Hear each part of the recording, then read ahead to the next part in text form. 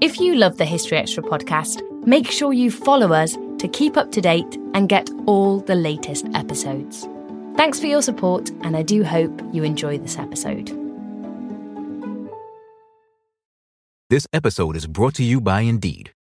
We're driven by the search for better, but when it comes to hiring, the best way to search for a candidate isn't to search at all.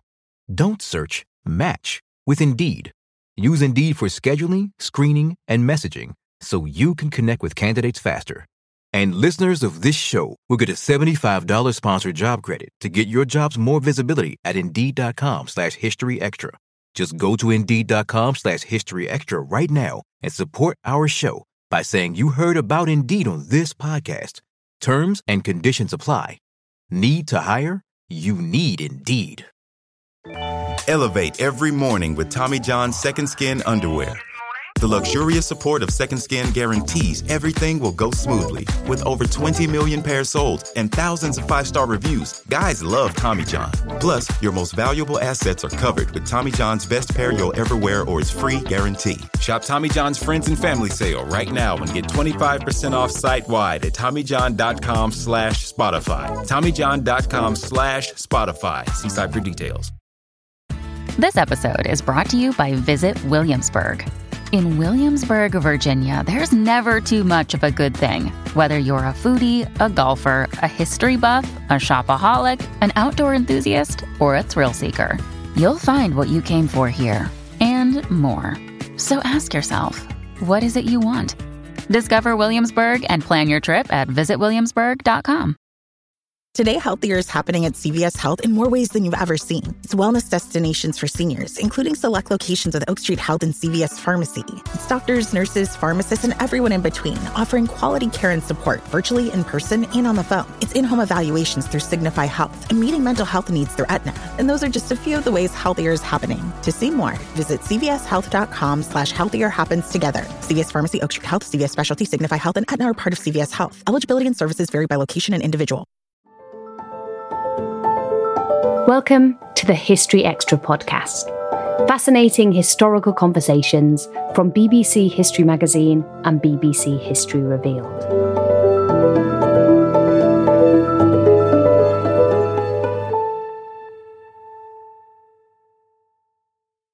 Going into battle requires a huge amount of bravery. But it also takes a good deal of courage to refuse to fight when the rest of the world is at war.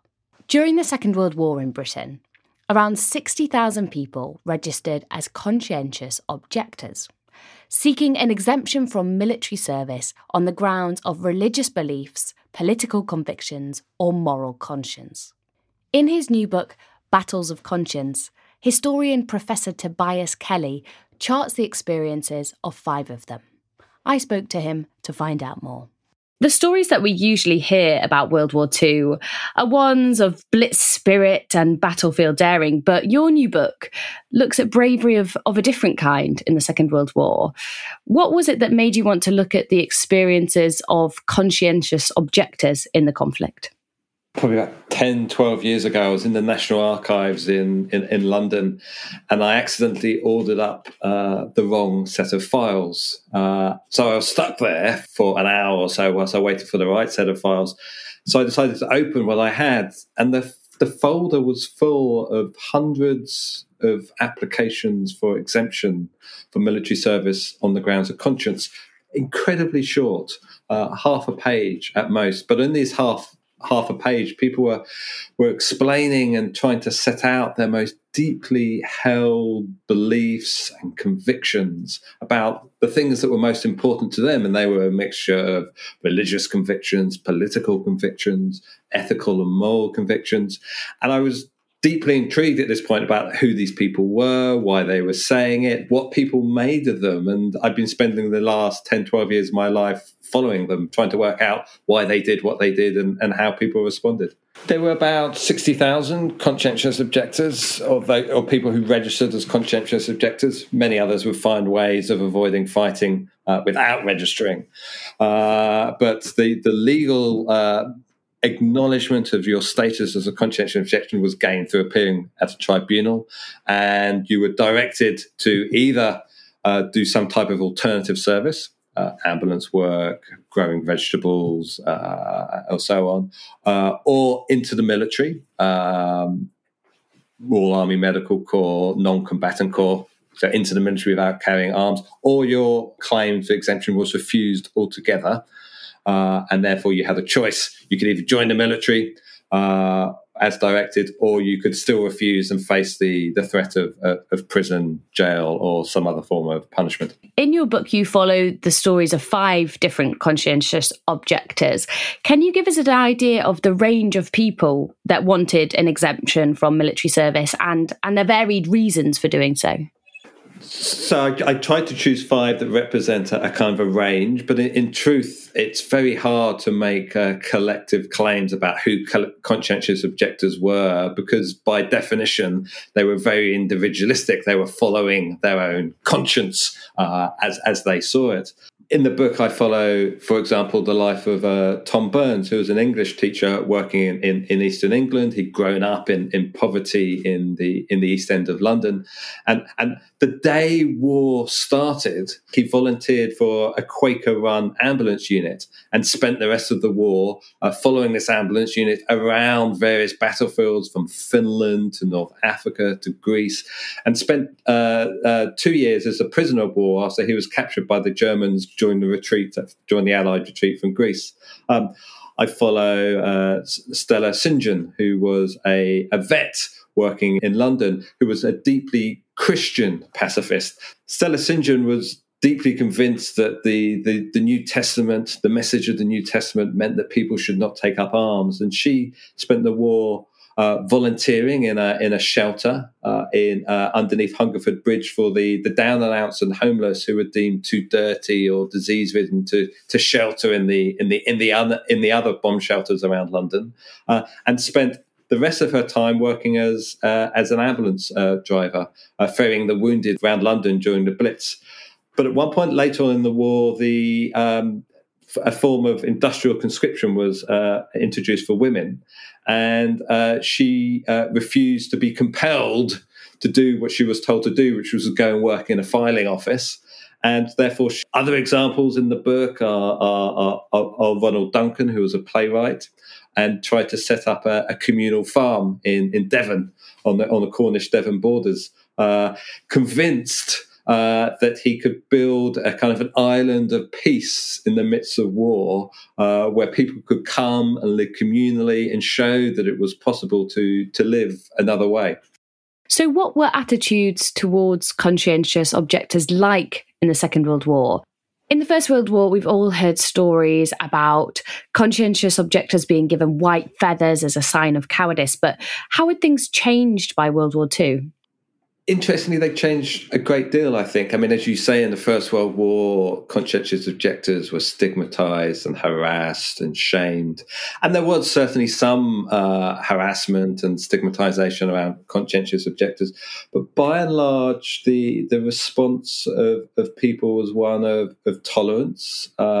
We disagree with you, but we respect your opinion and we respect your right to hold that opinion.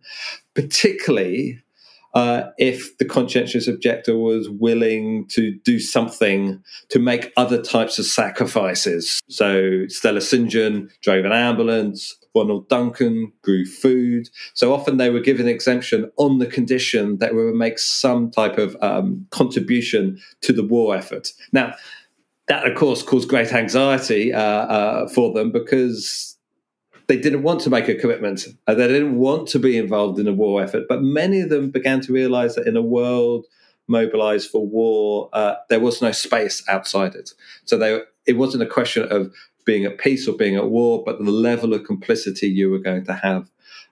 So that was, in truth, they had most difficulty with themselves, wondering whether they were doing the right thing, whether they were following their conscience, or whether their conscience was telling them to do the thing they should be doing at that particular moment. One of the words that comes up again and again in the stories that you share is compromise.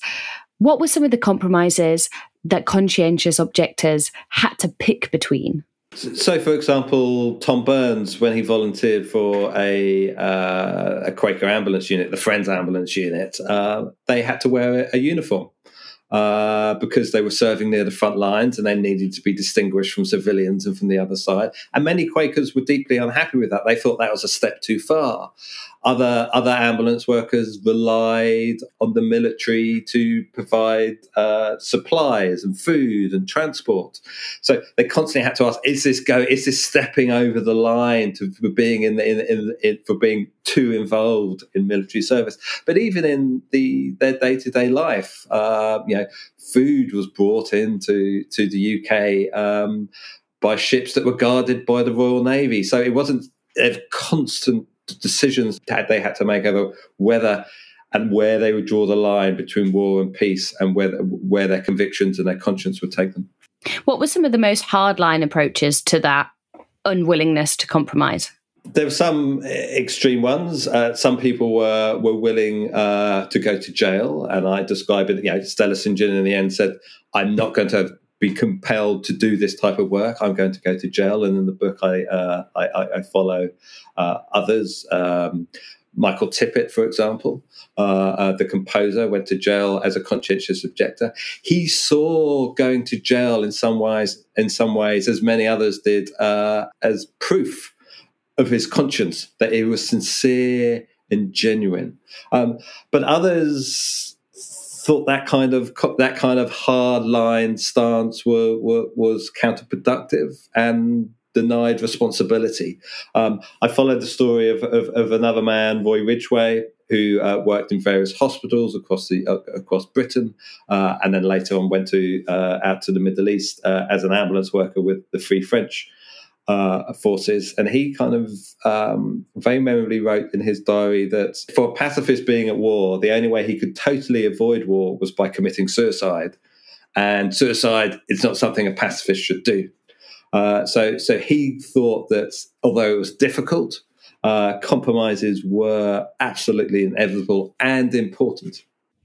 Something that you recount in the book is the experience of going to a tribunal to defend your status, essentially, as a conscientious objector and to get an exemption from military service. Did people tend to get a fair hearing at these trials, or was it a bit of a kangaroo court? It's a good question. And I suppose it depends who you ask. There was a stark contrast to the First World War. In the First World War, the tribunals were made up of, they had military officers on the tribunals, and so they were incredibly hostile towards conscientious objectors, and exemptions on any grounds were relatively rare. In the Second World War, shifted. The military had been taken off the tribunals. They were largely lawyers, academics, clergymen, other local notables, and they gave conscientious objectors a tough time and asked them some very tough questions. But again, as long as they were willing to make some other kind of commitment, to make some kind of compromise, to do something for the public good, the majority of them were given an exemption on those grounds. Some of them did have a very, very hard time, and they would be refused exemption. They would go to prison. They'd be let out.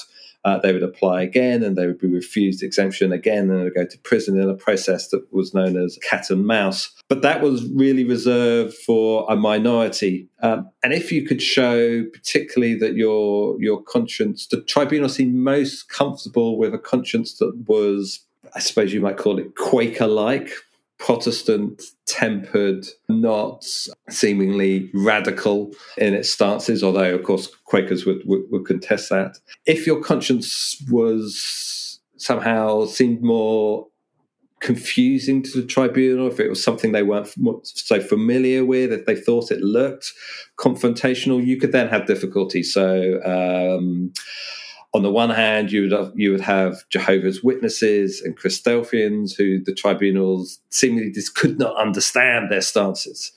But on the other hand, you also had anarchists and socialists, Scottish and Welsh nationalists, even some Indian nationalists as well, who the tribunal similarly gave a hard time to because they thought their conscience was too political rather than ethical and moral. So you had a better chance then of getting an exemption if you had a religious founding to your pacifism rather than a political one. Yes, and a Christian Protestant basis to it in particular.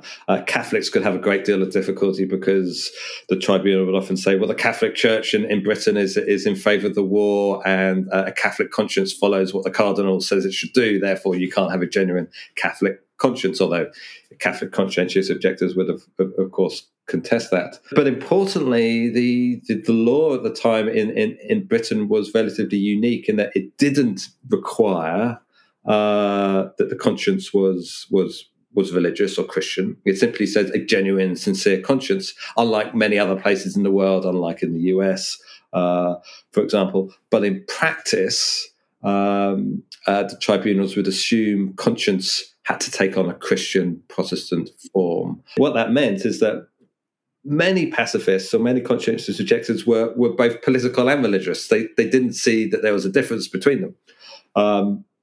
And they were in the broad kind of tradition of Christian socialism in particular. So they would put forward their Christianity over their socialism when they came before the tribunal. Still to come on the History Extra podcast.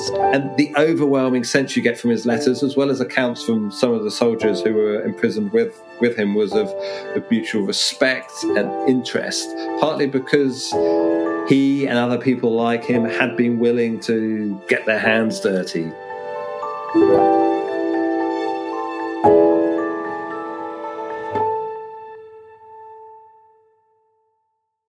This episode is brought to you by Indeed.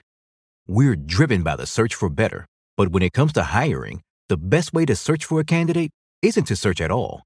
Don't search, match with Indeed. Use Indeed for scheduling, screening, and messaging so you can connect with candidates faster. And listeners of this show will get a $75 sponsored job credit to get your jobs more visibility at Indeed.com/HistoryExtra. Just go to Indeed.com/HistoryExtra right now and support our show by saying you heard about Indeed on this podcast. Terms and conditions apply. Need to hire? You need Indeed. Elevate every morning with Tommy John's Second Skin underwear. The luxurious support of Second Skin guarantees everything will go smoothly. With over 20 million pairs sold and thousands of 5-star reviews, guys love Tommy John. Plus, your most valuable assets are covered with Tommy John's best pair you'll ever wear or its free guarantee. Shop Tommy John's Friends and Family Sale right now and get 25% off site-wide at TommyJohn.com/Spotify. TommyJohn.com/Spotify. See site for details. Oh, such a clutch pickup, Dave. I was worried we'd bring back the same team. I meant those blackout motorized shades. Blinds.com made it crazy affordable to replace our old blinds. Hard to install? No, it's easy. I installed these and then got some for my mom, too. She talked to a design consultant for free and scheduled a professional measure and install. Hall of Fame son. They're the #1 online retailer of custom window coverings in the world. Blinds.com is the GOAT. The GOAT! Go to Blinds.com for up to 45% off. Blinds.com. Rules and restrictions may apply. One of the tribunals that really stood out to me in the book is that of Roy Ridgway, who has a somewhat unfortunate tribunal that doesn't go his way, and then he finds himself in this strange limbo. I wonder if you could tell us a bit about his story. So Roy was a young man growing up in London at the start of the war, quite shy and quite nervous, but kind of a convinced pacifist, and involved in something called the Peace Pledge Union, which was a kind of a major, probably the most significant ever British peace movement.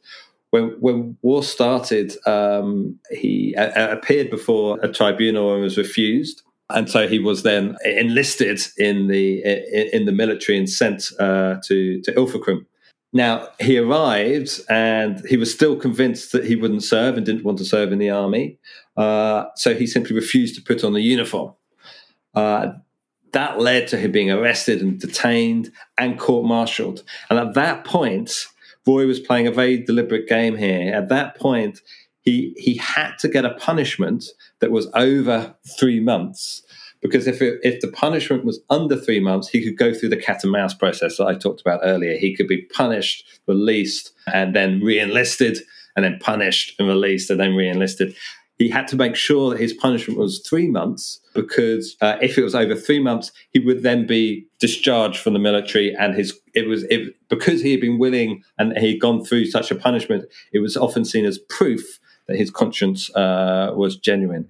So he spent time in prison in Devon before eventually being released. At one point, his sentence was reduced for reasons he wasn't clear about, and he was panicked that nothing would happen, that he would simply go back through it again and again and again. So he tries to escape at one point, deliberately to be arrested, and gets all the way to London, even hitching a lift with an officer, and arrives at his mum and dad's house. And his parents are absolutely furious with him. In many ways, the thing he was most worried about, as with many conscientious objectors actually, was what his mum and dad and brothers and sisters and friends would say, as opposed to what the military or the state would say. And he arrives back at his dad's house in North London and is sent immediately back to base to report in. Now, luckily, he was released. They decided he was unlikely to make a good soldier, and then he joined the Friends Ambulance Unit as well, where he was posted to a bit attached to the Free French, and sailed off to Egypt. He went to Syria and then to Tunisia, and was serving and working with the Free French as they worked their way up through the liberation of Italy and into France. And actually, it was only on his return at the end of the war to Britain that he was formally recognised as a conscientious objector, when he finally appeared before the tribunal. There seems to have been some administrative mess somewhere in the middle where no one was keeping track on his precise status, which enabled him to do what he wanted to do all along, which was not spend time in prison, but to help heal the sick and wounded. You mentioned there that Roy's biggest concern was really what his mum and dad would think. Was that a common thread through the people that you looked at? How much did social stigma play a role in their experiences? So, interestingly, when conscientious objectors grappled with what their conscience was saying, what it meant they should do, and their obligations as a response, more often than not, they were thinking about those intimate personal relations.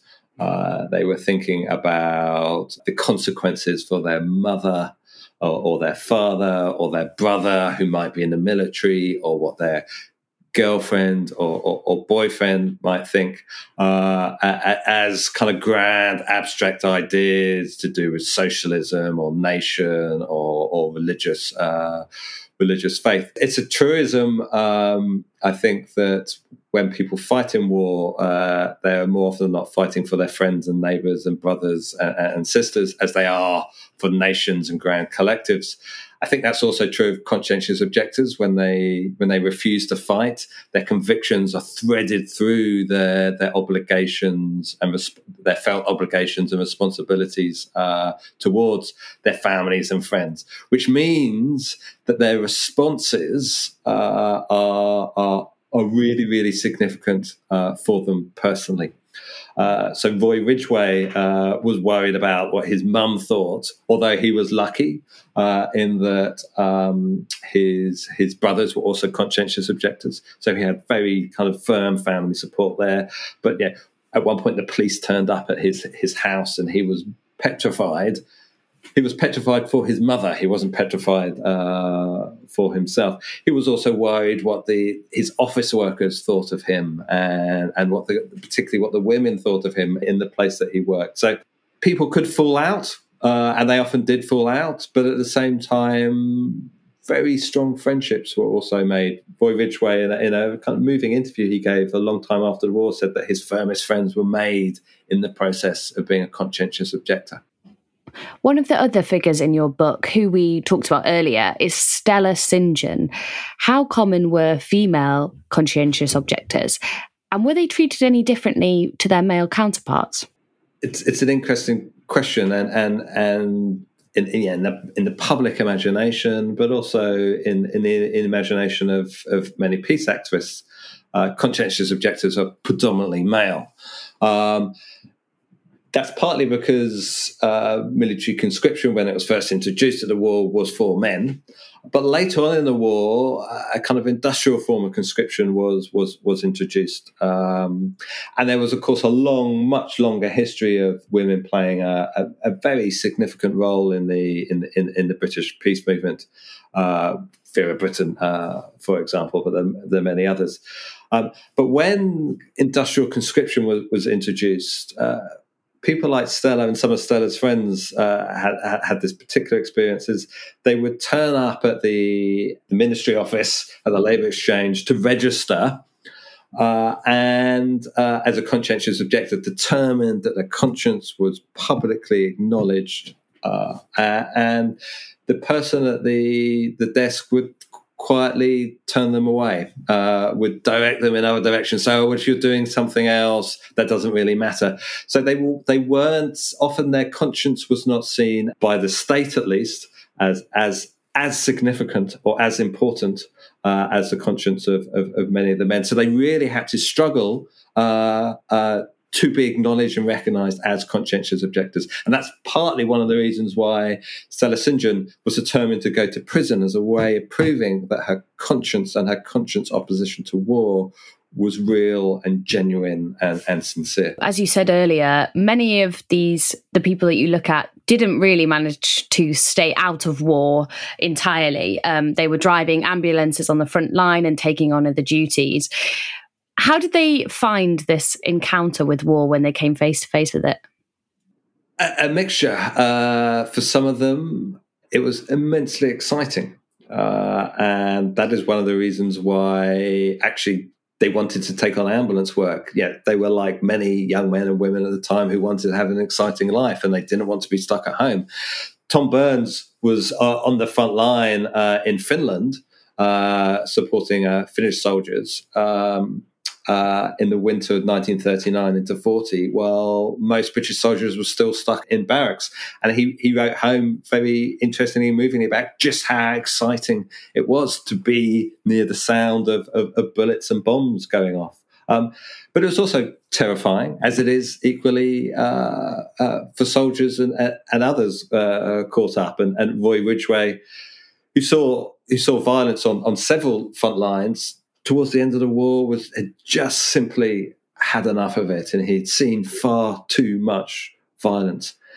Interestingly, though, the relationship between soldiers and conscientious objectors was often very warm and respectful. Not only did they have to often serve next to each other, but Tom Burns, for example, was a prisoner, taken prisoner in a German prisoner of war camp for several years, where he was living cheek by jowl with soldiers from all over the British Empire.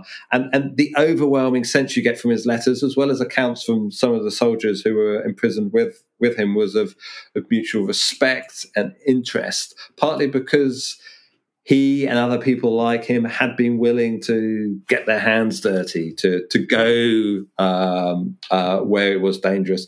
He saw that, and others saw that, as a way of proving to others and to themselves. And to themselves, I think, is really a really important part of it, that they weren't actually cowards, that these images of conscientious objectors as somehow being cowardly or even effeminate in the First World War were untrue, and they were just as willing to face danger as anyone else. What impact did these wartime experiences have on the later lives of the people that you followed? So some of them remained pacifists, others didn't. Others took what they had seen in the war and decided actually that their previous conviction that humans could live without violence had been wrong, and changed their mind, if it were, and regretted what they had done. So Ronald Duncan was sent to Berlin shortly after the war as a playwright to do a kind of cultural exchange, and writes in his memoir how, on seeing the destruction, he only felt guilt and remorse about the way he had spent the war.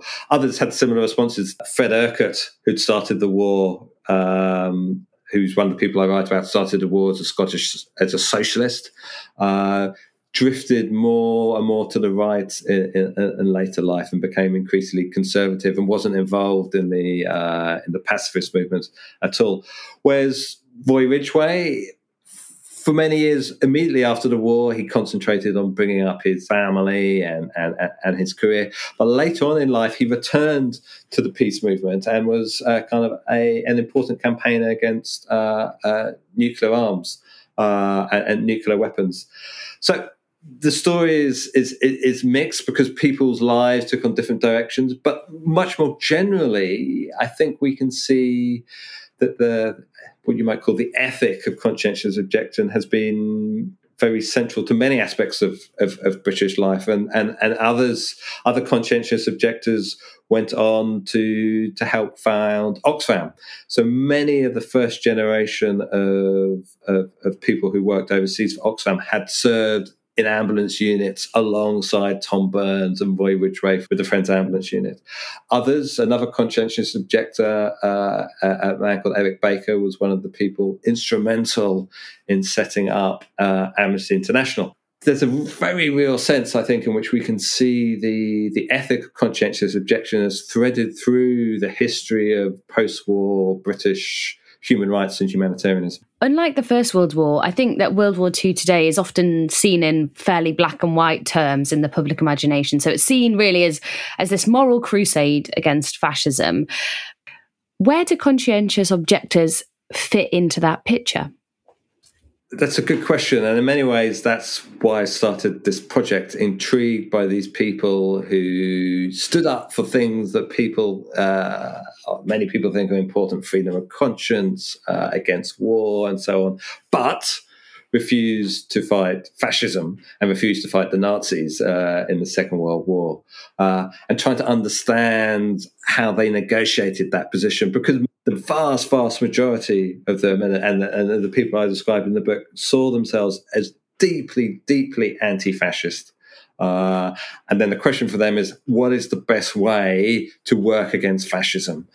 And some of them thought it was about witnessing violence. Some of them thought it was about showing that another way of living was possible. So that's why Ronald Duncan set up his communal farm as a way of showing that we don't have to turn to violence. It's important to remember, though, that in 1939, Britain and the rest of the country did not go to war to end the Holocaust, although they were very committed to defeating fascism. In the minds of many conscientious objectors, what they were most worried about at that time was repeating the First World War. So the lens in which they were understanding the battle and the turn to violence was the trenches and the violence and the destruction and the waste there.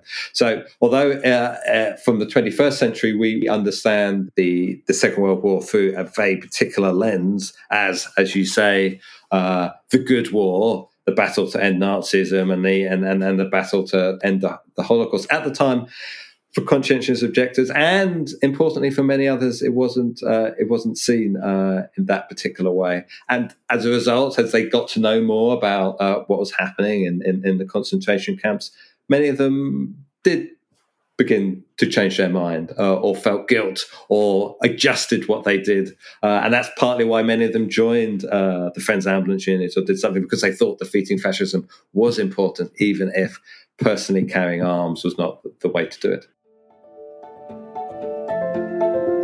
That was Tobias Kelly. His book is Battles of Conscience, British Pacifists and the Second World War. Thanks for listening to the History Extra podcast. This podcast was produced by Daniel Kramer Arden.